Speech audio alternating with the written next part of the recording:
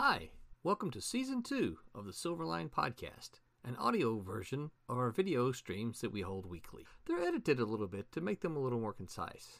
My name is Roland Mann. I'm the head honcho at Silverline, and we have a great time making fun comics that we think that you'll enjoy. So thank you for listening, and maybe go check out some of our comics if you haven't already. This episode is titled Amazon and Comixology. What changes can we expect? It originally aired February 2nd, 2022.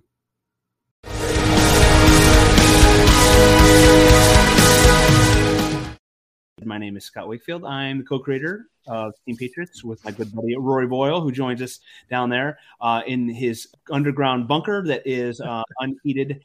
Apparently, he is more attractive headwear. Why don't I go around the loop here? Let Rory say hello. We'll go Rory to Barb, Rob, and then Aaron. Great to be here. Like Scott said, I'm the co-creator of Team Patriots with him, and I'm hailing from almost very wintry Central Ohio. Barb over there in mild and beautiful Minnetonka. Where are you, Barb? Yeah, we actually are pretty mild compared to the rest of the country for once. And Scott, your mouth does not match up with what's coming sound. It never does. He's always got a little delay. I'm Barb Kelberg, CFO of Silverline, inker, creator, colorist, and I have my own book, Divinity. So cooking bottle washer. Yeah. Well, that's Roland. We all bottle counter. Bottle counter. Yeah, she's the bottle counter. Yeah. There you go. The bottle counter. Well, right. wear a lot of hats when Roland. We're like the Avengers, right? He assembles. We come in. We take care of business as we need to. Not nearly as cool or as effective as the Avengers. A lot slower. Less action. That was kind of the whole idea when we started Silverline Up. Was that last time Roland did it? He was everything. He did everything, and it was just too much. So he said, if we do this, if we get it off the ground, everybody's got to jump in with what their strength is and kind of help out. And I says, well, I just retired after 20 years of being an accountant. He goes, you're the CFO. Yeah. And that's how that happened. That's right. When you bring up the idea that volunteers you, right? That's well, this would be a perfect project for you. Okay, hey Rob, you say hello and tell folks who you are. I am Rob Davis. I am the penciler inker of Twilight Grim with writer R.A. Jones. My biggest claim to fame for comics fans is I worked on the Star Trek books for Malibu and DC back in the 1990s. I'm working on a commission piece as we talk tonight, but I've also got a book coming up with Ron Fortier called Boston Bombers. It's a follow-up to a book that Ron did back in the late 80s, early 90s with Procalibur, and I've been trying to talk him into doing it for years, and I finally said, well, if I draw it, will you write it? And he says, yes. So I think he snookered me. But anyway, there's a theme of that going on, getting roped into doing work. R.A. also co-writes Divinity with me. Yes. All right, and Aaron, say hello. Hello. Hi. Hey, Aaron. Hey. Anything else? Well, that's it. Aaron has arted a few pages. I know he has an opus magnum, right? That the ink is still drying on. Yes. Yeah. There's no ink actually on it. I didn't ink it, but the pencil's drying on it. I'm working on that tonight, and I'm encountering what all artists do when you get to the end of a project. You drag your feet. I don't know why that is. Yeah. Just gotta get it. Yep. Get it done. Get it done. And then I did Fire Rush, and I'm doing Obsoletes coming up, and I'm jumping into the second issue of that once I'm done with this, and that should be fun. But yeah, this will hopefully be finished by next week. I'm taking time to purposely. I just, you try to finish them, and then I have client work come in or something. He's like, hey, you free? I'm like, well, yeah, I guess. I need money, so yeah. I guess I should probably work. I guess. Yeah. Are you free? Well, it depends on whether you're going to pay me or not. Yeah, no problem. Exactly. We are talking the business of comic books, and it's always changing.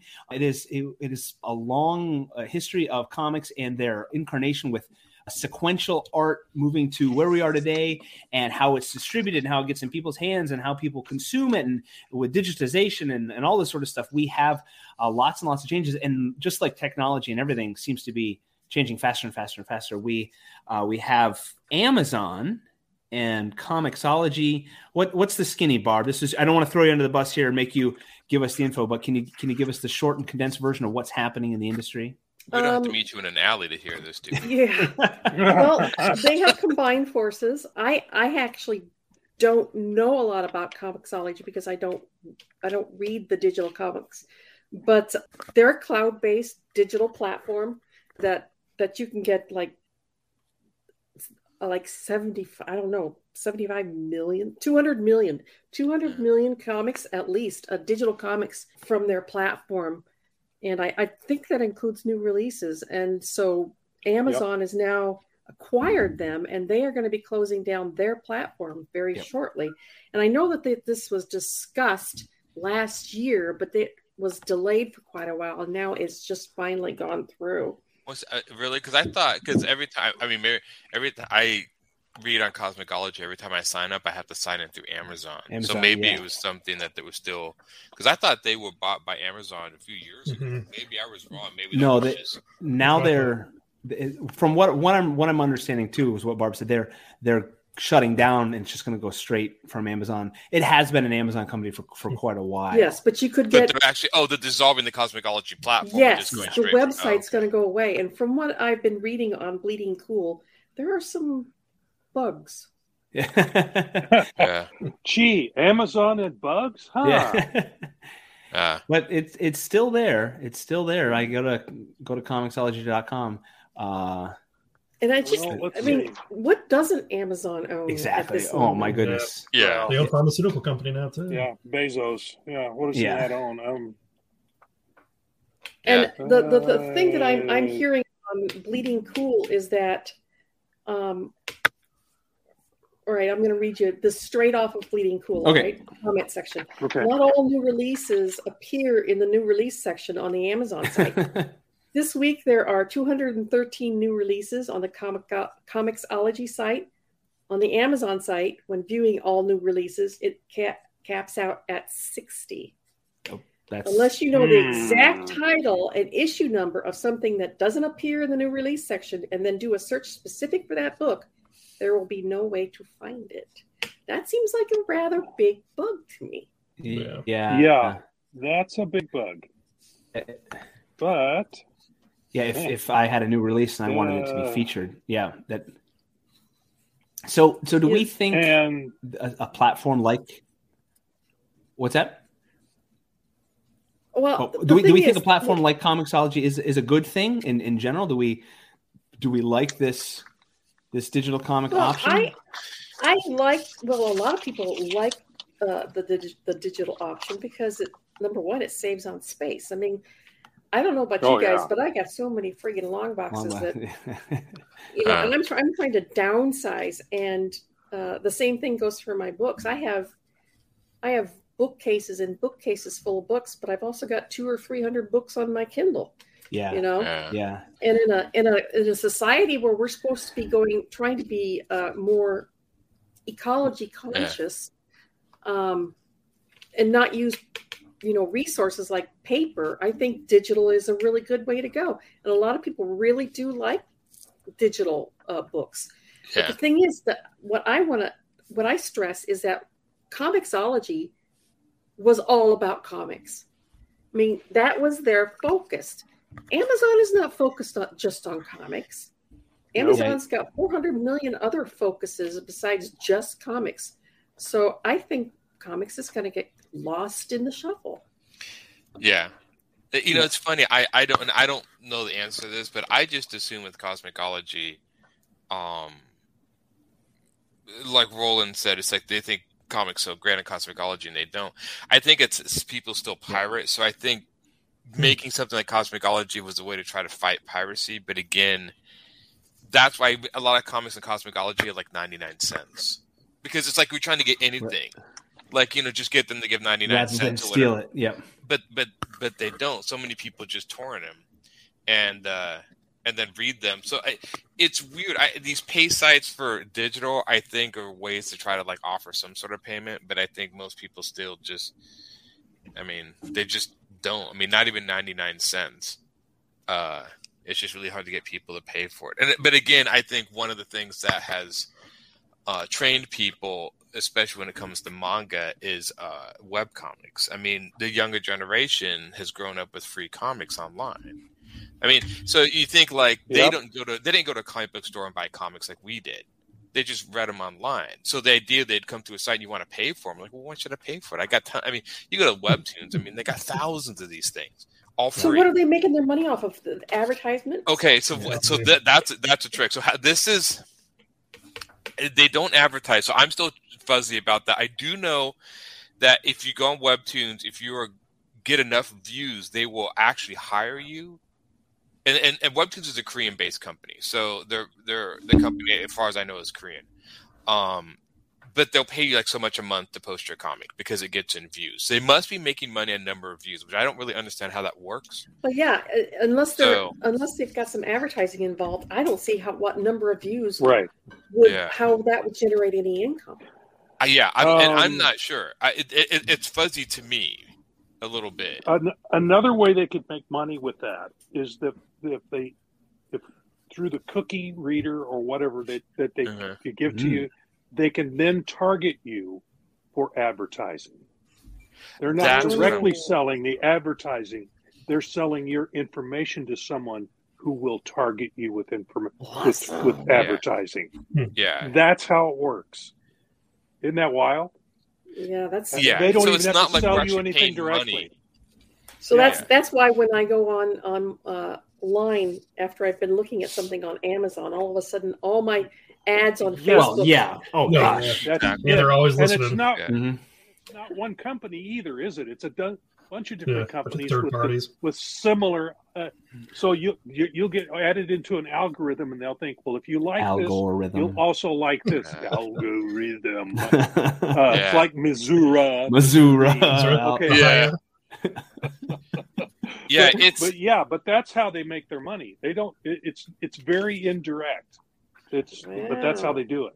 That's what I'm thinking. Yep. They're not. That's why they're able to hold it free. It's strange enough. It's the same way. People who are like influencers, like online influencers, like you. I've watched some documentaries on this, and what they'll do is if you get enough, like there's just if you're curious, there's one called Fake Fame, I think, or Faking Fame. Oh, lovely. and they took these three people that wanted to be these online influencers and tried to make them into it.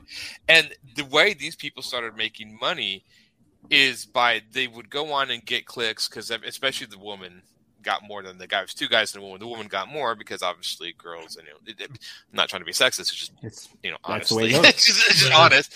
She started getting much more hits, and so companies would send her free stuff. And when they send her free stuff, they're like, oh, just talk about it on your site or post it or whatever. And so the companies sometimes will pay them to post stuff. So that person is making money from companies asking the advertisers. So again, the viewers aren't paying any money towards them. They're making money in the background by these companies giving them free stuff and money to post stuff because they have eyes on them. They feature them. I follow a mommy blog, and she's got something on Instagram. She's got something she's pushing every other week, all the time, because all of the people who want her to push this product, because she's got millions of viewers, they'll send her all kinds of free stuff. And then, so of course, she has to say, I use this and I just thought it was awesome. Mm-hmm. Yeah. It's the same thing. It's basically replacing how they used to take celebrities to sell stuff. Now they're taking people, because they think, well, somebody's going to trust somebody else online they watch every day. And if they just sell them stuff, I ignore that. I usually skip over that part in videos every time I do that.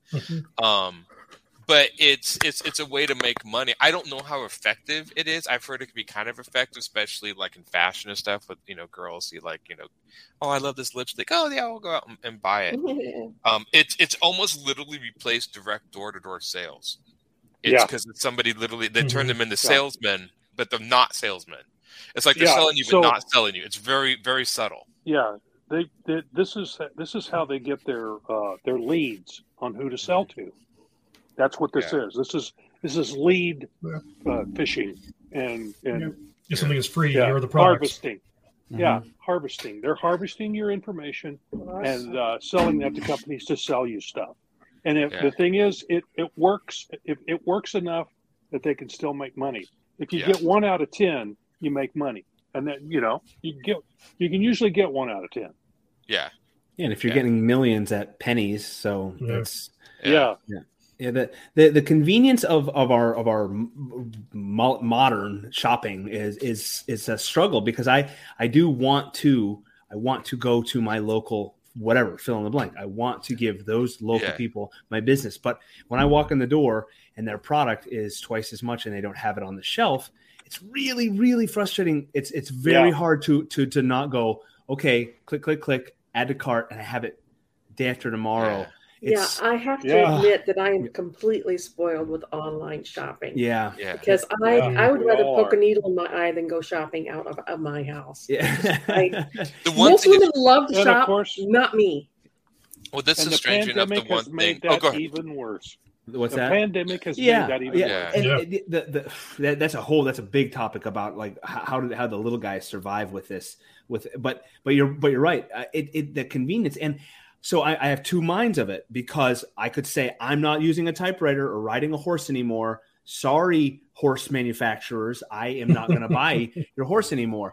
Horse always wins. Right, I'm going to ride. You ride in an automobile.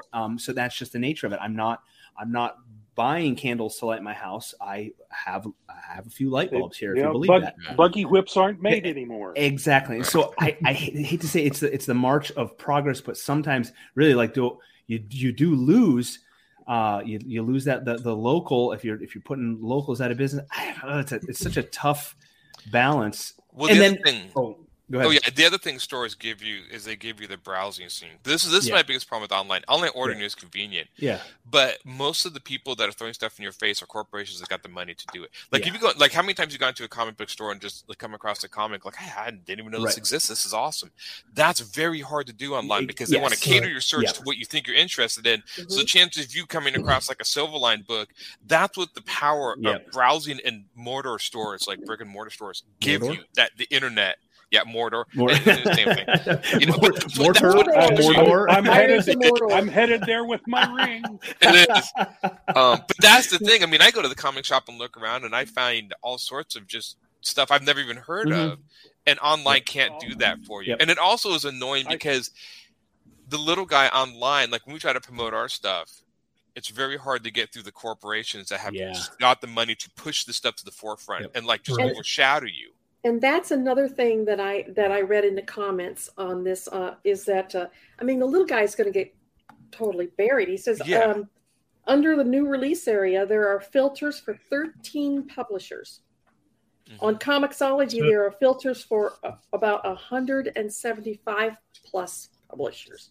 So so that means that only the top 13 are ever going to be featured. I mean the little guy's screwed. So, but I'm wondering, and I don't know, is it really a big problem then? If they're doing such a poor job of presenting comic books, will consumers realize this sucks? I don't want to shop on this website with all of these or with not the options. It sucks. Yeah. Is it going to push them away from the digital option?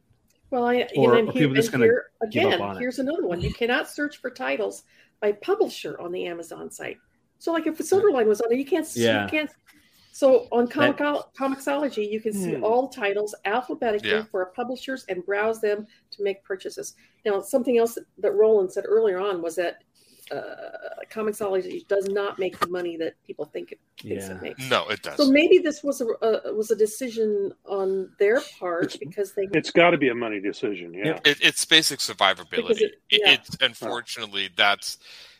I mean, you see that even in video games, you see this a lot. Like a smaller company will make a hit, and it's like great and all, and then the bigger companies, EA, is classic for this. Comes out and buys up the company, and then make this, and they control the company, and then the next game doesn't do well, and they just dissolve the company. They just boom.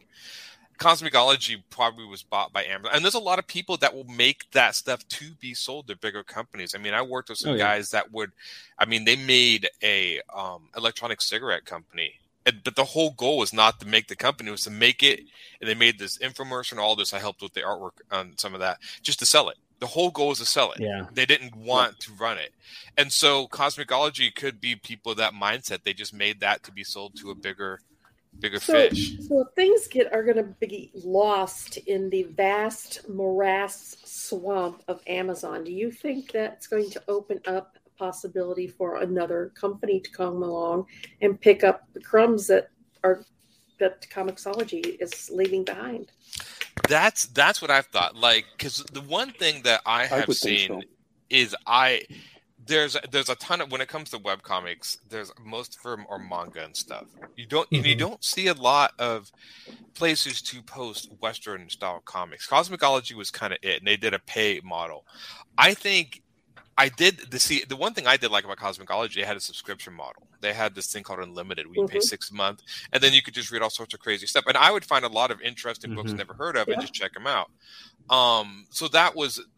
Give you access to all kinds of graphic novels and stuff that you would never think to look at otherwise. And I could see that doing that for American comics, but again, it's the web comic sites really are just the portals to people that put whatever they want, and they're not really monitored. I mean, you could put anything on Webtoons, and I don't think the company is really going to come down on you. I don't think you could put pornography on there, but I wouldn't be surprised if somebody tried it and they just, because there's so many. But again, it's a weird way, like Rob Davis said, of making money. It's so once you try to get money from the reader, oh no, they don't want that. But if you could find a way to get money from them without taking it directly from them and get it from another industry or business or like advertisers, that's how that works. But then you got to have the eyes on your site, and Webtoons is huge, and that's how that works too. Do you have any comics that you follow on Webtoons? There were a few that I did. Webtoons is mostly a lot of like romance comics, manga, and stuff. It's geared towards younger people, which that's totally fine. It's not really my thing. That's why when I put my Godlings on Webtoons, it is. I've been posting on there for like over a year or two. It barely gets any attention because it's not geared towards that. 2 years. I know. I'm following 2 series on Webtoons. Yeah. But my book barely gets any views, and I don't take it personally. One, I don't set up my comic to be formatted for there's a certain format they do that's a scrolling up for Webtoons, and I don't really want to put in the effort. I know that sounds lazy to tear apart my comic and reorganize it for free views. Like I'm giving this to you for free. I mean, can you just take it as it is? No, you need to rip it up so they can read it on the phone. Because I've heard people that have decided to do that, tear up their comics or format it for like a phone, and they get more hits. But again, hits doesn't translate to money. That's the big thing. It's like, more people reading your comic, you're still not getting it, That's the hardest part, is translating the views to money, and a lot of them do merchandise. Like I know, I think Lore Olympus does a lot of merchandise or collects it in the books, and people like to own a little bit. So the idea behind webcomics is there's a Cosmicology. No, it's not. It's Cosmicology. It's comics. There's S in Cosmicology. Comixology. It's okay. Okay, Roland says. So consider Roland's this. asking, why are they doing this in the first place? Maybe Comixology is not doing Comixology. Comixology is not doing well. Do we think that possibly it might be a dying? Yeah, that's what we were saying earlier. So they've got to bring it into the fold. And nurse it along, probably for its ultimate demise, or to just not care about it. I think, doesn't DC and Marvel have their own online? They used to go to Cosmicology, and now they go comics. Yeah, I think they go have their own online thing. Yeah, you could buy Marvel's whatever. I don't know, Unlimited. That's not the word thing, but and you could read from number 1 to the current issue. Yeah. I don't want to divert from the business side of it too much, but like my personal, Aaron, you saying you can read anything and everything. I do think that's awesome. I have a hard time with digital comics, and I feel Same. like a I geezer. do too. I can't do. I want the pages. I want the page turn. I don't want. Mhm. It's the same thing with me. Like I like digital books. Barbie said it too. You can take 1,000 books with you, and I do that. I've got my Kindle, and I can take 1,000 books with me, and I love it. But if I'm learning something, like if I'm reading something to learn, I do not like it digital. I hate it because I can't find. I can't dog ear a page. I can't. I know you can bookmark, but I hate digital, like scrolling or Can't write in it. There's something Yeah. very Exactly. satisfying. Tactile. yeah. If About- And you own what you physically own what you Right. spent your money on. so Yeah. with a If you, comic if you book, don't have power, you can throw it into the fire. It has I love- intrinsic value. It Yeah. exists in your Yeah. hands. you That's know the what? difference. I was really proud. My 16-year-old, she had me order a CD, but it was a full album with art and liner notes. Yeah. And but then I said, how are you going to play these CDs? we have a CD player in the living room, but she doesn't sit in the living room and listen to music. Yeah. So When's her she's like, birthday? I'll buy her a Discman. yeah, I'm gonna have to buy Yeah. her a Discman. I was proud because she's like, I want to Non-skip. own it. I want the liner notes and I want the artwork. And I thought that's Yeah. really cool. Good for you. I was really proud of her that she actually thought of that. And but with comic books, like I love going, like I like looking back at the cover, or like, okay, wait, who is this guy? Or you turn back 3 pages and you see, okay, this is what happened in that scene. It's so much better. I'm not against the digital version. It's just that they're lacking. At least Well, I for think me. also the other thing too is eye strain. The computer's Yep. shining light into your eyes. That bothers Yeah, me. that's I mean, I big. can only sit in front of a computer so long, and then and printed comics don't do that. They're much easier on the eyes and stuff. That's always been my problem. It's just like again, people always go like, "Well, I sit at the computer all day. Why are you fatigued?" And it's like, well, one, you're sitting that way that whole time, and the second, Yeah. you're having light shine into your eyes, and it just gets to you after a while. Yep. So that I think is one reason.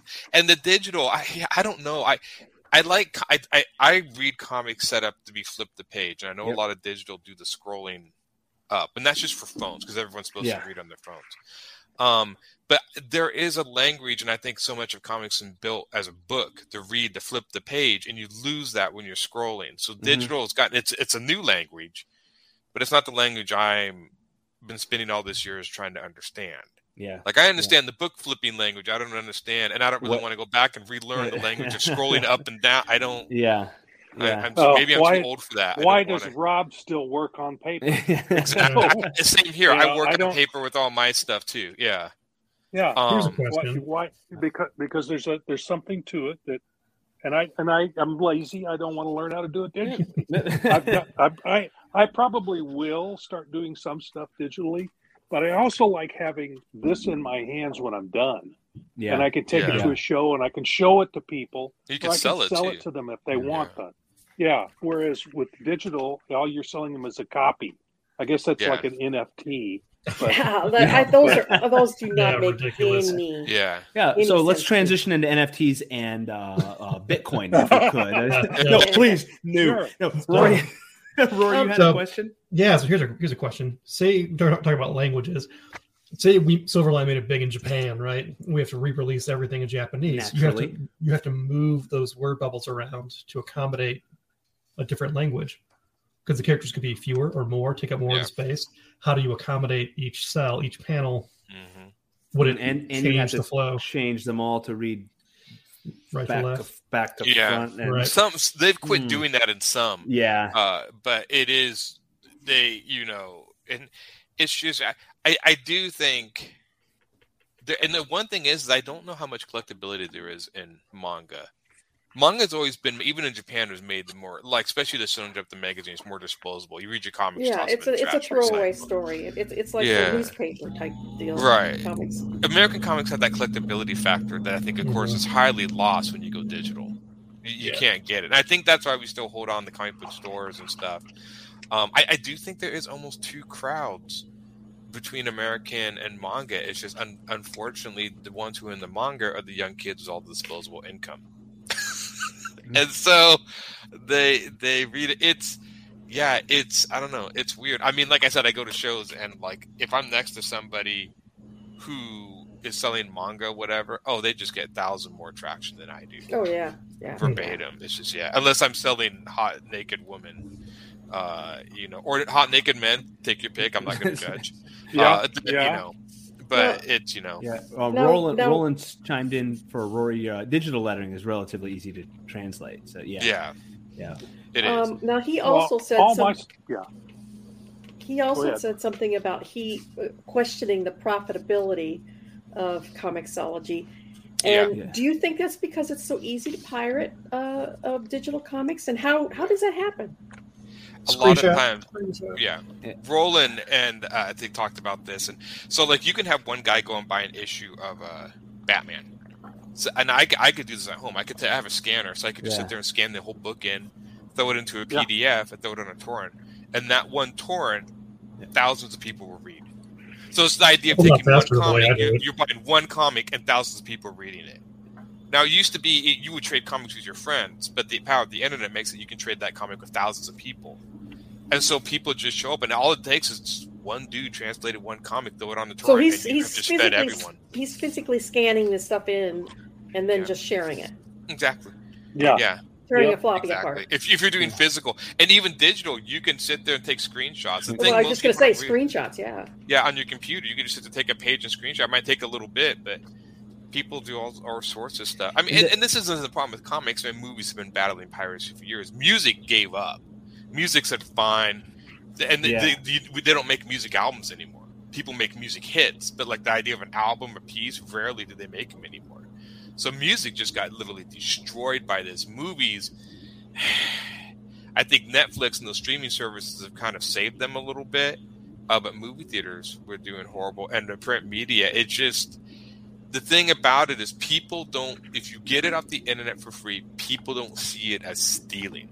Right. It's a weird thing. It is a relatively modern mindset and expectation that stuff should be free because all your apps and then if in the thank you, Rory. And in the apps you get your micro purchases if once you have it and you want to expand on it. I think all those Farmville and Farmtown games, the Facebook games. That was really one of the big. Yeah. So really, you get all those micro purchases. You get in the game for free, and that is part of it. Is a relatively modern mindset. It should be free. It's online. It should be free. Yeah. Music should be and a streaming service. You are paying a monthly, but you have a free option. It should be free. And so with the games, every app is just about free with ads. And then you can pay to get rid of the ads, or pay to get the avatar, or the clothing, or the wallpaper. I don't know what the skin to do that. But yeah, you're right. Then people have that if it's off the internet, or if you grab an image that's obviously a copyrighted image on Google. Well, I found it on Google. It's free. I can use it. I can use it for my whatever. And let's not lie to ourselves. When you companies like Disney and stuff, the only reason they make these movies is merchandise. The amount of money they make off merchandise of the movies they make is astronomical compared to the money they make from the movies. I mean, even when you hear like Spider-Man did $1 billion, but the amount of money they make off the merchandising of shirts and shirts is probably double that. It's start selling muskets. Yeah, exactly. It's weird to think that. I mean, George Lucas made his fortune. He merchandised Star Wars. He was one of the first ones to do that. So it's weird. I mean, if we can figure out a way to merchandise, which I think we do with Silverline, it's just it's. I think it used to be easier to get people to read your stuff and get fans because your sphere of acquiring material was very limited before the internet. You had to go to your store. You had to go get, your friends knew about it, whatever. Now with the internet, the whole world at your fingertips, and they try to get to the front of the line. Mm-hmm. If you're a small guy, oh man, it's like impossible. Just imagine the corporations have massive tanks or whatever just borrowing you. And these like Disney, I mean, they just got, it's the money. It's just the marketing money that just defeats the small guy. Like, is my content good? I think my content's good. Can I get in front of people's eyes? Yeah, but I get like maybe one person seeing my stuff out of they see like 20 advertisements for Disney stuff a day. It's just literally marketing dollars. It's a juggernaut. Just destroy. It is. It just destroys the small guy. And so a lot of these small guys, when they get and when they get a chance to sell their company, like Cosmicology, might as well. I mean, it's either go under, have no money, or sell it to them for a chunk of change. Yeah, it's sad, but it's true. So do you think that this is a ripe opportunity for somebody to jump in and cover the stuff that's going to get lost on Amazon? I think it could be. The only problem is if I would like to know what Cosmicology was up facing against before they went to Amazon. In other words, they obviously possibly sold because they weren't making money. So we can do the same thing and lose money and encounter the exact same problem Cosmicology's encountered. Yeah. So when I'm trying, and the idea is to figure out what that problem is. And like most comic book stores, I think once you take DC and Marvel away, people go away, unfortunately. I mean, comic shops know that. I mean, unless you're selling Marvel and DC, once you take those out, I guess they got to live off manga, but like Image and stuff. I mean, Image, even though it's big, I mean, their biggest series, like Invincible and Walking Dead, Saga, that's 3 out of how many they publish? Those are the 3 biggest ones. Marvel and DC, the entire universe is huge. And so it's just, it just sucks. For a small company, you pray for that one breakout book that becomes huge, because then that brings everybody to the table, to look at the other Silverline books or, IDW books or whatever. Yeah. Dark Horse, I mean, I grew up with Dark Horse around here. I mean, they've been local for years. Besides a licensing book, the one thing that keeps Dark Horse in business is Hellboy. Yeah, that's their breakout. That's their breakout. And it's theirs, too. Because they're breaking out titles. Boom, yeah. And I think Black Hammer for Dark Horse is doing well. But yeah, without Hellboy, because Dark Horse has lost almost all its licenses. I think they finally now to publish a few of their Star Wars stuff again. Dark Horse made their money out of Aliens, Predator, Star Wars. That was it. Now they're making money.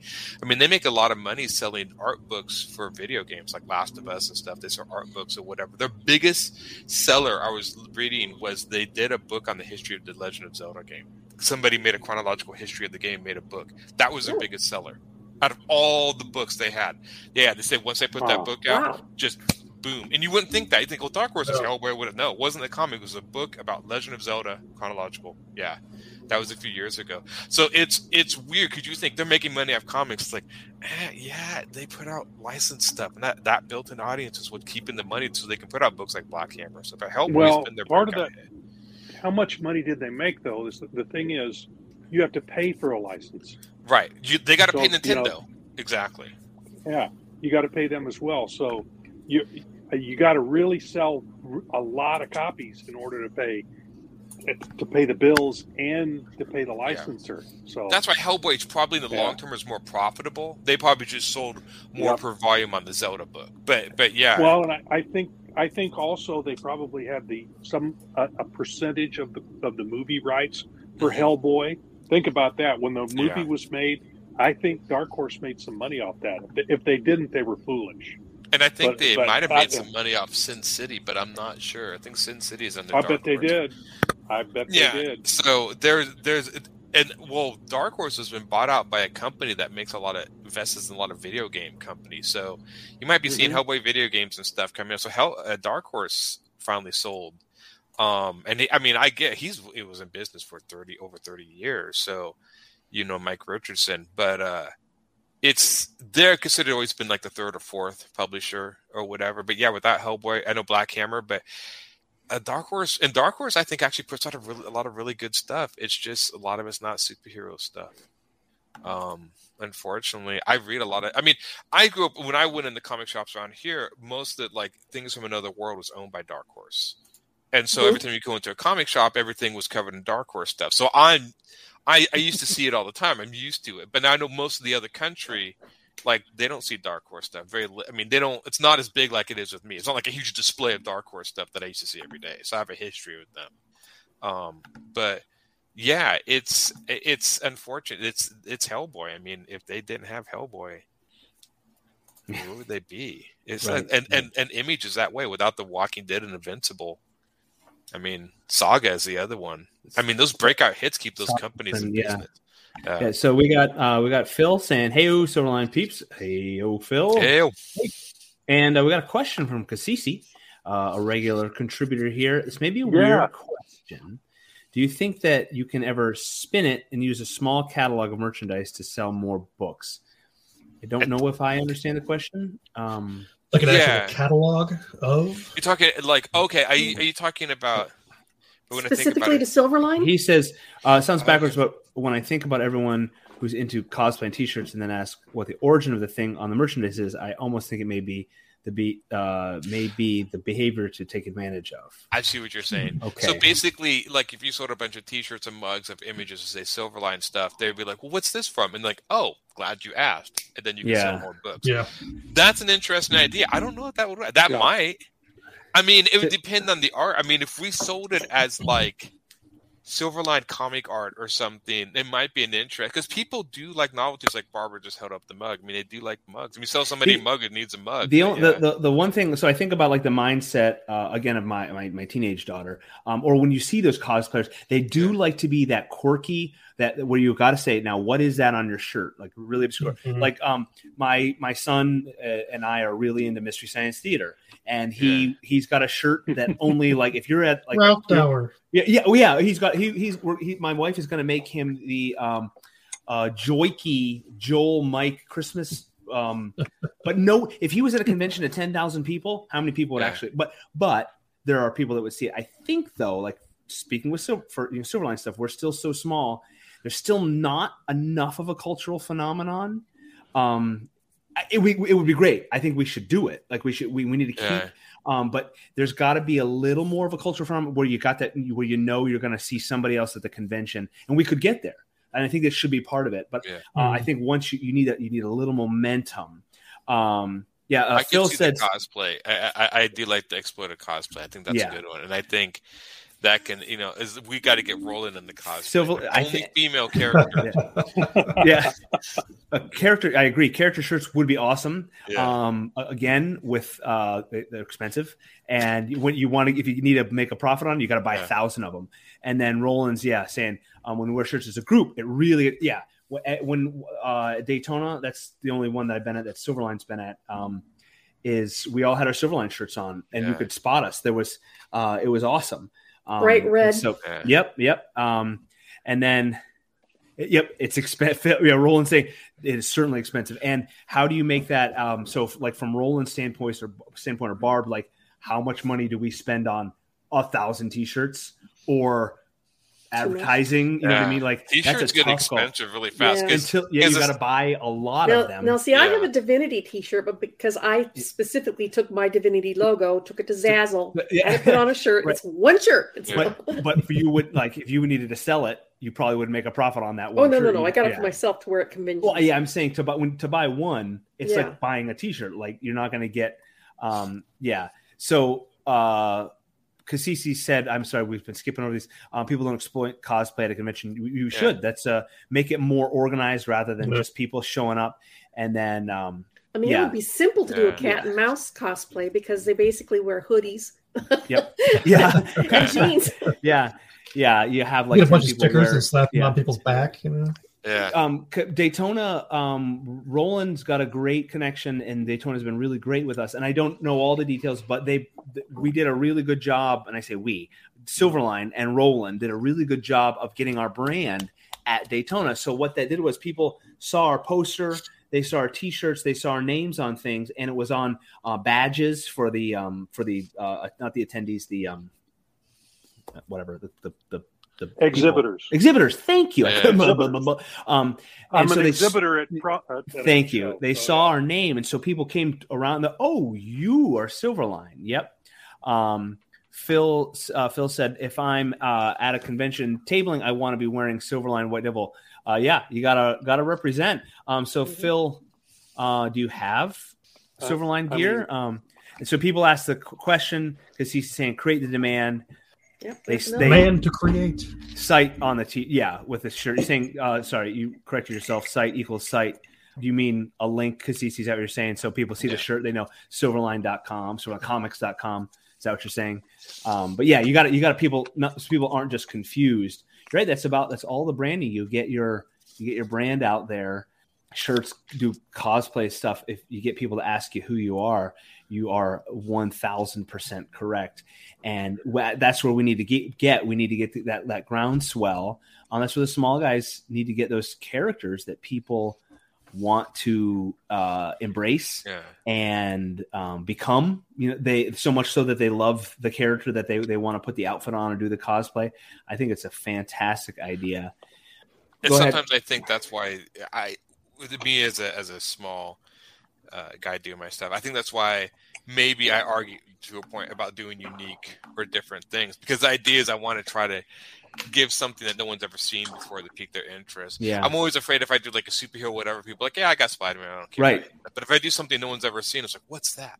Because Yeah. I always use Ninja Turtles because no one had ever seen anything like that. Like, what is that?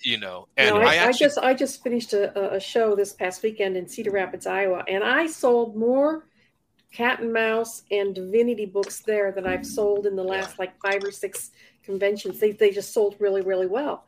And I don't know if that's because it was a market that doesn't very often see comic book shows. There really isn't a whole lot there. Yeah. Or if it's just that people are just getting tired of DC and Marvel. But it's a great time to start pushing and making your brand noticeable out there. Yeah. It's just a matter of finding the right buttons to push. I wonder if the luster is going to wear off from the movies, because I think it's already kind of started. They've gone past the big guys, all the names. They'll probably be reinvigorated when they do X-Men. And maybe Fantastic Four, whatever's on the horizon. Those the names. But right now we're in the Eternals, Shang-Chi. I just finished a show this past weekend in Cedar Rapids, Iowa, and I sold more Cat and Mouse and Divinity books there than I've sold in the last 5 or 6 conventions. They just sold really, really well. And I don't know if that's because it was a market that doesn't very often see comic book shows. There really isn't a whole lot there. Yeah. Or if it's just that people are just getting tired of DC and Marvel. But it's a great time to start pushing and making your brand noticeable out there. Yeah. It's just a matter of finding the right buttons to push. I wonder if the luster is going to wear off from the movies, because I think it's already kind of started. They've gone past the big guys, all the names. They'll probably be reinvigorated when they do X-Men. And maybe Fantastic Four, whatever's on the horizon. Those the names. But right now we're in the Eternals, Shang-Chi. That's great stuff. Moon Knight does nothing for me. I have no interest in and it's fine. I'm not opposed to it, but I think we will pass oh my goodness. And now suddenly everybody's a comic book fan. Fine. Find some. Suddenly we're all great. I think that luster is going to wear off. The I'm cool because I have a Tony Stark or a Cap. I mean, the bloom is off the rose. I think maybe, and I could be wrong. But it's just the typical oversaturation. Yep, everything. Yeah, and we have John Medic the Third joining us. John, did he finally make it?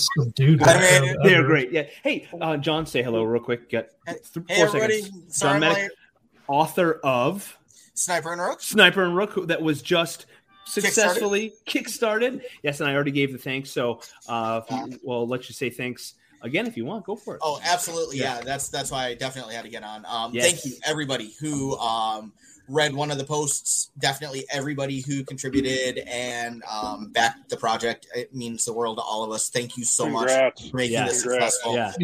Thank you to everybody who read a post, liked a post, forwarded it, shared it, told somebody about it. Or even just put up with seeing them. Thank you, everybody. Seriously, it is so cool, and I can't wait to get you issue number 2. Yes. We'll announce who the penciler on that one is soon enough. It is a Silverline alum who's done other Silverline work, and he is blowing the doors off the next issue. But again, from the bottom of my heart, thank you to everybody that helped with the campaign. Yeah, and awesome job on the campaign. It was a huge success, and I told everybody they'll be getting these in a couple weeks. So, a reminder to all of you out there that back these, when you get these in the mail, when you get them, take a picture, post it, and tag at Silverline. And we do have a hashtag Make Mine Silverline. When I put it up there, it tells you that fewer than 1,000 people have posted this. Let's get that over 1,000, so it stops telling me that. Let's put a hashtag Make Mine Silverline up there. And we're going to keep growing because, John, we're talking about, and I think this is a good time to transition. We're talking about, does Comixology in the digital world really get us much? Should we be concerned that Amazon has taken Comixology? And Roland tossed it out there, and we kind of tossed this around. We think that it might be a failing enterprise. So they're gonna circle the wagons on Comixology. They're gonna nurse it along, but not really give it its due. And we wonder, is that a bad thing? I don't know, because it doesn't promote the little guy. It doesn't help the little guy much. So we think we're poised to hopefully point more people towards the indies like us. And titles like Sniper and Rook are not a cookie cutter of any other superhero or anything like that. They're unique. And I think, so we talked about branding. Sniper and Rook's a great one. If people want to do cosplay, if people want to wear a Sniper and Rook t-shirt or something like that, I think it's a great one. But we got Kasisi here. I don't want to forget. He says, I think Dark Spin's maybe the next big thing, R-rated version. Yeah. R.J. Joe Transformers. Yeah, there was a hint. I don't know if it's just rumor about an R-rated Star Trek. I think more. Yeah, it was Quentin Tarantino. Yeah, and then nothing happened with that. So maybe it still will. Yeah, for me, I don't know. Like with watching Discovery, hearing an F-bomb on Star Trek was kind of like for me. And I get takes you out of the suspension of disbelief. And I'm not some sort of wilting flower or some heavens swear word. It's not for you and me. Yeah, it's just not so. Yeah. But because I have no interest in seeing Discovery. Me either. I don't. Right. I think it's not the Star Trek I know. Yeah. So, I think though you're right. But that's fine. That's fine. Having more grown up, it's getting some G.I. Joe. Yeah, it's Star Trek kind of seems to reinvent itself for every generation. Yeah, to accommodate that generation's people. Sure. Yeah. I've watched parts of the fourth season of Discovery. It's okay. It's definitely not really Star Trek. It's no. I'm looking forward to Strange New Worlds, though. Strange New Worlds. I love. I can't think of the actor's name. I'm sorry. Who plays the new Captain Pike? And I've not watched Discovery yet. I won't spoil anything. That does look interesting. Captain Pike look interesting. Is it Pike and Rebecca Romaine? Rebecca Romaine. Is she? She's number one. Yeah, number two. Is she going to be on the spinoff? I don't know. I can't, saying actors' names. I'm sorry. I'm not familiar with their names. Mystique? Is it? Okay. Because Kasisi said he said I should clarify. I think more mature, darker storylines from characters. We'll go over. Meaning, I think he means that will be a hit. It does. You know what though? As far as numbers, R-rated stuff does not do as well as PG-13 or PG stuff because you can't take the family. You don't know what you're getting into. And Roland does. He says, Roland's saying, I hope Kasisi's wrong. I don't want more R-rated superhero comic. I don't either. I don't know what the market wants. And Brent Larson is here. Speaking of R-rated, folks, cover your ears. Brent's here. Blankety, blank. Where's the beep button? This is a family show, Brent. So Brent, we have transitioned into the free for all. If you want to chime in though on the Comixology, from what we're seeing, the news is saying that Amazon's taking it and taking the Comixology offering because it is an Amazon product, but they're just moving it all to Amazon. Barb is reading a bunch of people reporting that the new releases aren't showing up. You can't search by publisher. So if we were on Comixology, they can't search by Silverline. There's a lot of bugs in the system, but we also think it may not be holding up. That it may not be friendly to small publishers making prospect for them. So. Yeah, it's so we wonder if we're poised, if we need to keep pushing, which we're doing. I think we have grown exponentially the number of titles we have, and so it's an awesome place to be. Phil says, let's see, Star Trek went too much to space opera like Star Wars instead of more high sci-fi. Yeah, I think we do this every week. We go down the Star Wars, Star Trek path. But how do we get on Star Wars and Star Trek every week? The new John Captain Pike is in a few episodes of Discovery with the Enterprise, right? Because it's pre-Kirk, and so the new spinoff is coming, I think, this month, and that's when I'm looking forward to. Strange New Worlds or something like that. So the next Trek series I'm interested in dropping, I think it's dropping in March. The Orville season 3. Oh, yeah. And if you have not watched Seth MacFarlane's The Orville, you really should. I've heard it's really good. It is Trek. It's got Trek. It's DNA. Next Generation. Yeah, it's Next Generation. It totally fits in that world. Yeah. And it's got heart. It's not just the Orville film. Yeah. Man. It's got heart. It's got great stories. It's got great acting. It's really all that, and has a real bag of chips. Hey, you sold me at fart jokes there, Rob.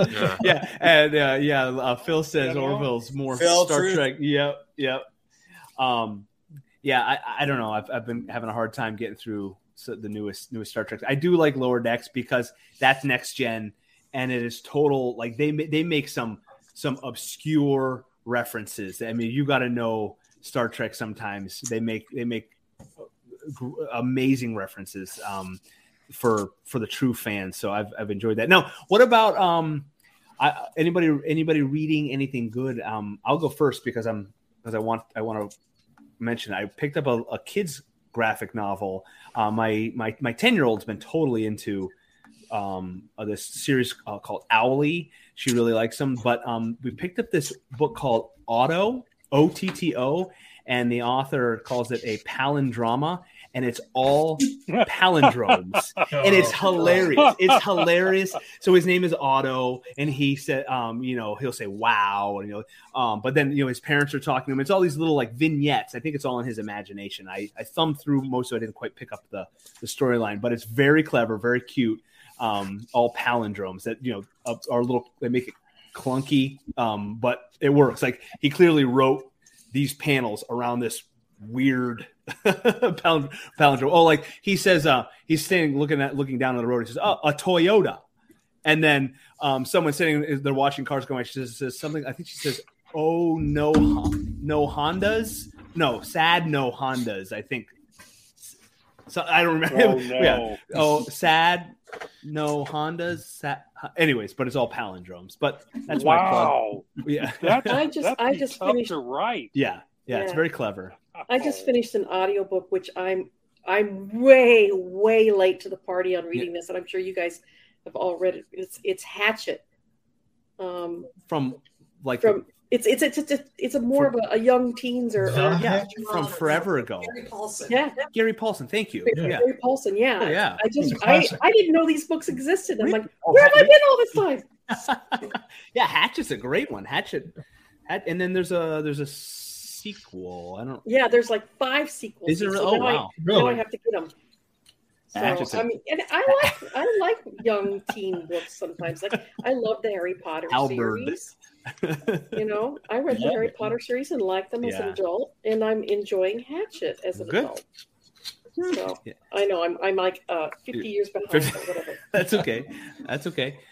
And I've been revisiting the Krondor. I don't know if it's a Krondor series. Raymond Feist, F-E-I-S-T. He wrote for Magician Apprentice, Magician Master. Darkness at Sethanon or something like that. They're really good. I enjoyed those. Cassisi's got a question. What does everyone think about comic books in VR? Being able to read the comic in a VR. Wow, that'd be cool. Yeah, that would be cool. If you haven't done VR, have a big hand to turn the page. Yeah. I was imagining like if you're standing in a comic book scene that you could completely do that. Because the only thing that would be hard in VR, and this is the same thing I think gamers, even game designers, have a hard time with, is focusing people's attention. They're telling a narrative because you are in a virtual environment. You can look anywhere. Yeah. I think you would have like a 3-dimensional book, but it would be just kind of flat in front of you. I don't know if you could enter a comic world and be able to tell what you're. I don't know. A coherent narrative, because you can wander around and do whatever. The idea is you'd want to fuss. I don't know. That would be an interesting experiment. Yeah. So he said something. There's Madfire Comics, which is. I didn't even know that. Which is comics in VR. I want to check that out. Yeah, because we do have we got a VR headset for Christmas, and it's wild. Again, Star Trek Bridge Crew. Oh yeah. If you want to geek out on Star Trek stuff, you can be on the Enterprise D or the original Enterprise, and you're at the panel. You're at the helm, or you got engineer. Is that thing I see advertised on Facebook where Spiner and Frakes? No. That's some young lady. That's a phone game. Oh, that's the online game. Yeah. So this one is VR. That's different. You are in. You can play with 4 people. As the bridge crew, somebody's the captain, helm, engineering, and tactical. Give it all she's got, Captain. It's 3D. So you've got your hands. You can manipulate your hands like so, and your arms move and your head move. And you got. Did you just do the robot? Well, I was being Data, I was B4. How's that? A little better. So you can you got your panels in front of you, the view screen, and it's 3D. You press your virtual buttons. It's crazy. It's so does it make lifelike boop sounds? It does. Beep boop beep. Can't you do different decks? Like, can't you do like virtual. The next generation bridge, the old bridge? That was good. Yeah, you mentioned D. You mentioned the original, and then you can the Kelvin timeline. I don't know if it's. I think it is. You're on the USS Aegis, AEGIS, and I think that's just a made up ship for the game. There's a campaign mode for this ship, and it technologically it seems like it's ahead of the Enterprise D. It has more like HUD rather than touchscreen like the Enterprise D has. But you can go on the Enterprise D.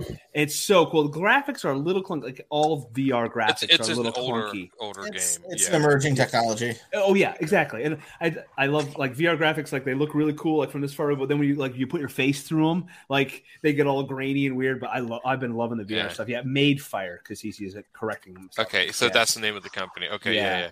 I will want to check that out. That is I think VR comics can do some interesting stuff. I don't know. Again, it would be controlling the narrative of the story, and if somebody can wander around, just kind of look away, or go look at a tree, or look at something else. If they're in the environment, you want to keep their focus.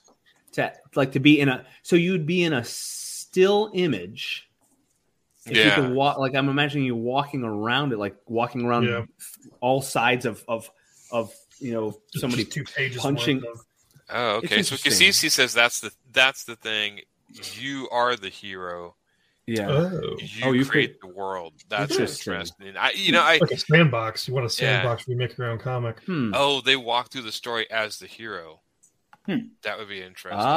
Is it set up like one of the old choose your own adventure books where like almost kind of like that'd be cool.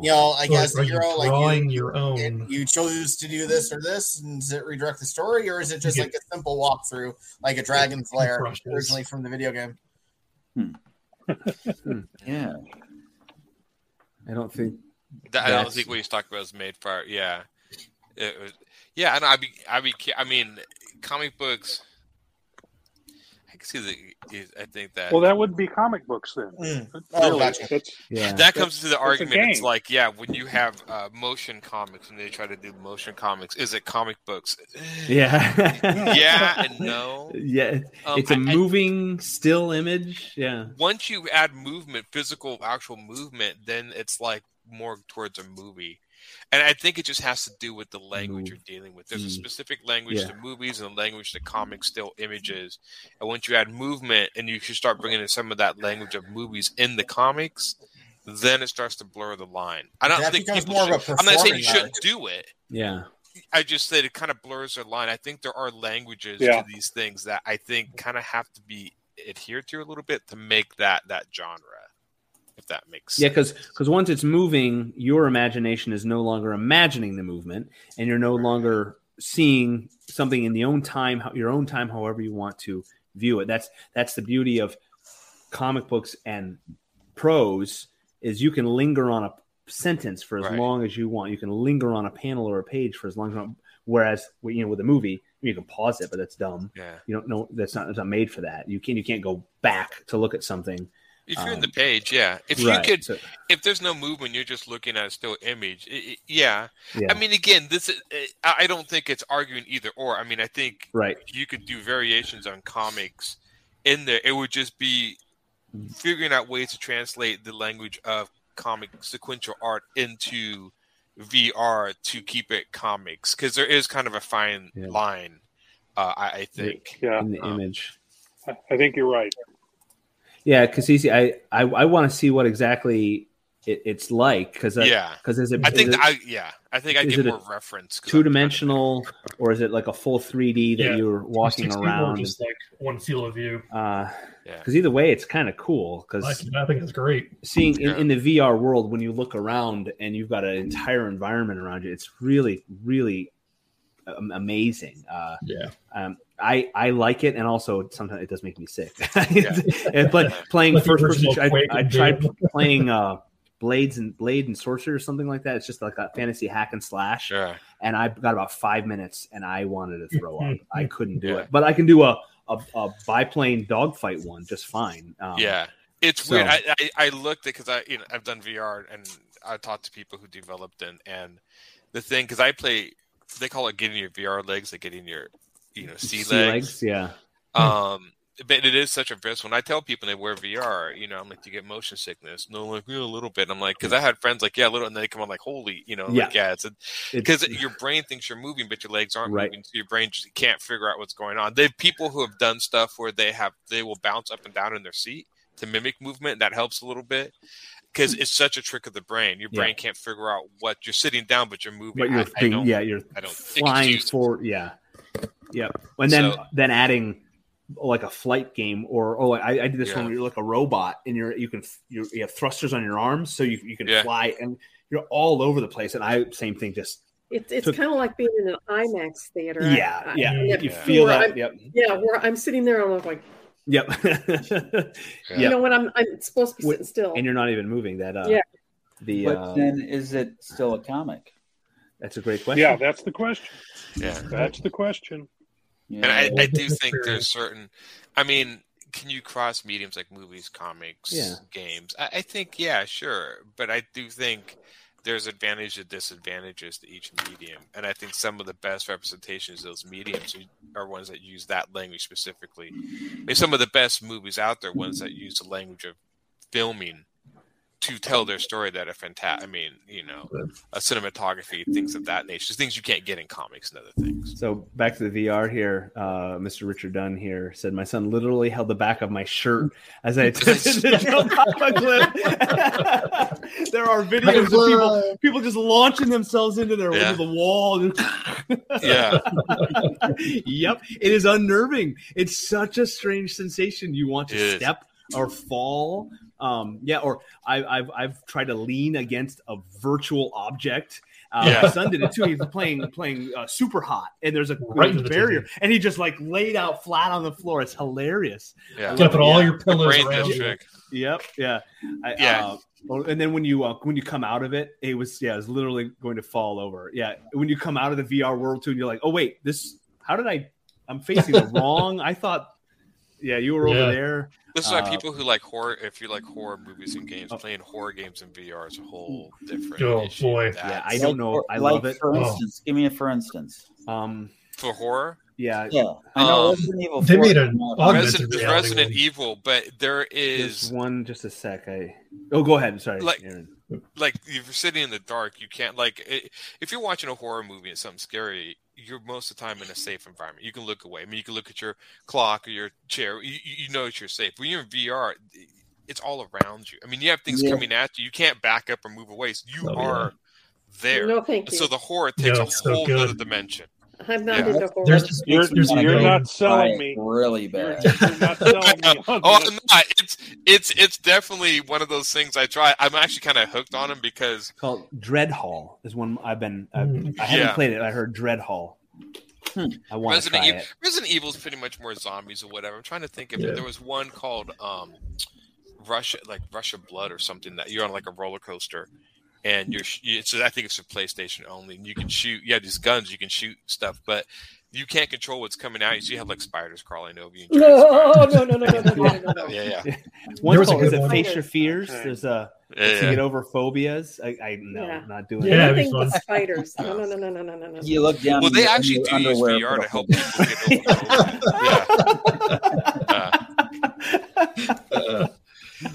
over when the augmented reality first came out with the headset, you put your phone in, you would walk through your house and it mapped out your house. And then when it got dark, you went through it and like all the pictures with eyes would blink at you. Things would come around the corner and look around. That's the coolest thing I've heard all day. It's your house, but it's haunted or something. I think that the augmented reality is the next step in the VR world because if you can play Dungeons and Dragons, in an empty room or an empty, I don't know, couple room, whatever, and the augmented reality puts up, stone walls and creeping moss, and you have a sword in your hand, or that's the next step because Demeo is another one. If you like tabletop or a D&D, there's a game called Demeo, and you've got your little characters and you zoom in on them. It's 3D. You move the board around. That one's really, really cool. I've been playing a Doom 3 in VR a little bit with the demons coming at you. Yeah. The reason that's scary, I'm like, well, no, because you got a shotgun. Yeah. That's scary when it's like, you can fight back. So right. If you got to run with no shotgun with a chainsaw on it. Yeah. So it's not scary. But they're so creepy in the game. They're very quiet. So there's been many times I've turned around and one's like right on me, and I'm like, "Whoa, where'd you come from?" So, So this is the first. This is the first, everyone. Because CC says, "I think you're right, Scott." So, guys, see, I'm right. I'm right. Wow. For the record, put it out, hang it on the wall. He says, he wants to learn to write in that world, write for that world. So you want to write for which world? VR. I think he's writing VR world. Yeah, I did VR. Yeah. I think that definitely that is. If you could go, that's untold frontiers. If you could find a way to do it, I think it'd be fun. I mean, you're creating new languages. Writing for video games, and I don't have experience in this from what I took a class on and stuff, but that is a skill in and of itself because you have to. You were saying this about the comic books. Where do you lead the eye? You have to lead the character, and especially now, you're not going left to right like Mario. Yeah. How do you lead them through a world? Right. There's no now with sandbox. These free-form sandbox worlds, how do you guide them along? And that's a writing form in and of itself.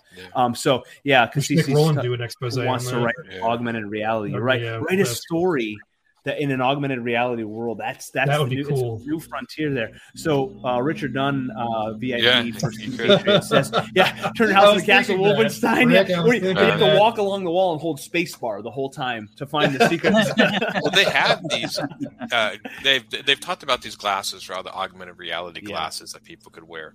Basically, there was one guy who was funny. He was talking about the social implications. I won't get into here, but just the idea that you would walk down the street and you can see like reviews of restaurants. Say you walk by a restaurant, if you look at it, there'll be something that pop up to tell you about the restaurant ad. So it's like you can see ads in a whole different way. But just think how amazing that would be for shut-ins or people that can't afford to go to Paris. If it is more, if it's start walking around and they'd have reviews of people pop up. Actually, that's the other thing. They were saying there's a Dark Mirror episode about that. Yeah, they were saying that you could, if you get to the point that you could write reviews or stuff for people, say walking down and over Barbara, it'll say something bad about you. Everyone can see that, and so this is how like you could do social ostracization or something. So it could be kind of bad. Social credits. Yeah. So I think it's coming. I don't really think people are going to wear glasses down the street. I mean, you have to wear regular glasses, but the idea of I can see this working if it's like the next thing you'll do is you'll see people wearing masks down the street. And in order in the bank, in the car by yourself. In order to do that, so you're going to have ultraviolet. Facial they all recognition. wear masks. And that whole facial recognition stuff. Rob Davis putting glasses on there. Yeah. Well, I almost think like if people eventually can hack your glasses, could they put fake images in your glasses? You could always take them off, I guess, but. One company does have you wear contacts and put glasses on over it, and it's like a double HUD. I don't know. I like the idea of like a Ready Player One world. I think that's different entering, but yeah, having your real world become the virtual world as well, and having your social credit. Weird. It would change the way you see the world, It's weird especially for us. young people. 50 years from now, it won't be weird. Yeah. But should I know. be It'll be old encouraging hat. people to go outside and get some more sun? Yeah. I mean, really, that's what they need. You know, as much as Before we put facial VR vitamin D. recognition, is used in some countries, Yeah. that's we're going to see that really, really soon in some countries. Yeah. Barb I may don't not be joining us for our I next think episode. isn't that what the whole meta thing with Facebook is? And isn't that like an augmented reality? Isn't that what they're going for? Meta. I think. Yeah. Yes. That sounds like. That's what the meta is supposed to be. Yeah. Really? Augmented reality or something. Haven't we seen enough Yeah. movies to warn us of this? I know. We're gonna you have. see all the. It's like everyone does these technologies, and you see all the horror stories in sci-fi from years ago about it, and they all seem to be self-fulfilling. Yeah. Yes. We're going to have way. AI. We're going to have robots that predict what we say and whether Right. we're saying the truth or not. Yeah. Deep And that- fakes. that's Deep where fakes it's are got scary. Yeah. Yeah, that's some scary stuff. Yep. And Let's take every dystopian future and just throw it against the wall. Yeah. I'm more scared about Oh, AI we got than any, aliens next. any zombies or vampires. Yeah. AI is the one. If we got robots that can, I mean, I think we were already past any Terminator robots. Wait a minute. What? Zombies. Nah. You've never been on a campus where everyone's walking around like this. Well, they're not That's trying to zo- eat your brain. That's the No, thing. So well, you can walk around. They them. don't. Well, they are like zombies. Yeah. I'm inclined to agree. I have to say, when I walk around Ooh. school every day, and I'm probably the oldest person, And all the in each ladies side, are looking at you. Yeah. With the I'm hat. older. Oh, I'm where older did than you my get that professors. hat? Some of them. I would say the youngest of them are more engaging. You walk by and smile, they'll say hello. It's the professors that are in their like upper 30s, 40s that are staring at their phone. Or Those college the professors, they're the teachers at college, the college level, and he's not even listening. He's not there. What a bunch of jerks, bunch of self-righteous. They all must pay. There is a trend, and it's encouraging. In the last few years, the purchase of outdoor equipment and RVs and campers has skyrocketed. It's still going. And that's a business plan. Buy an open lot and park RVs. What's after millennials, Gen Z? They are getting away from their mobile devices and their phones and that online. So I think that's good. It serves a purpose. I mean, we can reach a market. We're doing it right here. This is what we're doing. But you're right. Get outside. Go do a thing. Have a skill that's not scrolling all the time. But yeah, I think this natural trend. Again, the convenience. We talked about Amazon. You can click, add to cart, and 2 days later you got it. You don't have to go and fight the crowd at the stores. You don't have to. Yeah, and then not find it.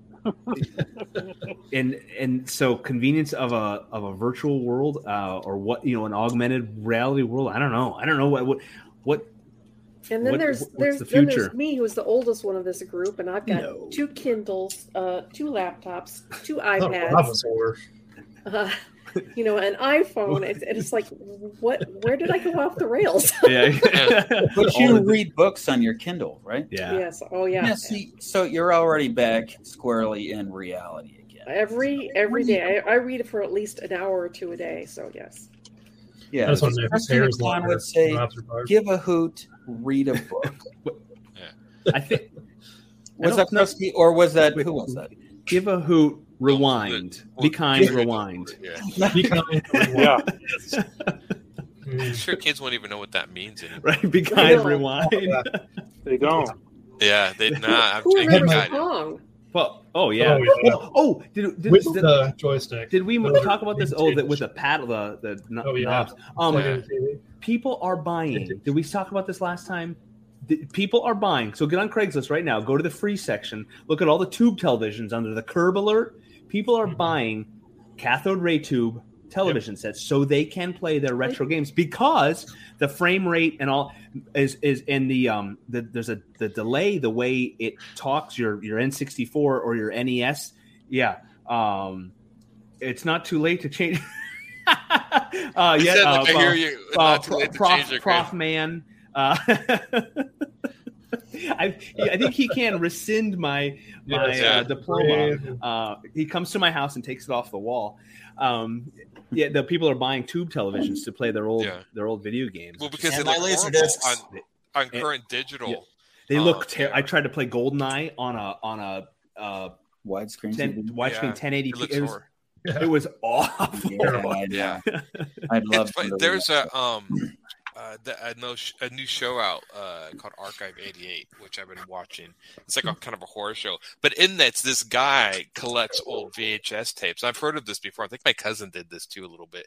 Well, they'll buy random not store, but like personal VHS tapes that people record. There's a market, underground market. People buy them to see what people record on or whatever. I don't know. It's like mystery tapes. It's like, and in the show, he bought like a mystery tape. Like, I'll figure out what's on this or whatever. It was really, that's wow. Because I'm just thinking, I just helped a old couple move from their house to assisted living, and they had mountains and mountains. He was a total video file and slides and 8mm tapes and tons of stuff, and they didn't know what to do with all this stuff. Last Christmas, for my gifts for my kids, I took all of their VHS tapes from when they were growing up, and I had it digitized and that's cool. Yeah, cool. Nice. People still buy audio, the old mixtapes. Yeah, people will buy those. I know there was a lady in Portland that did a radio show that her entire thing was just playing mixtapes that people would send into her from the 80s. Yeah, that's it's different.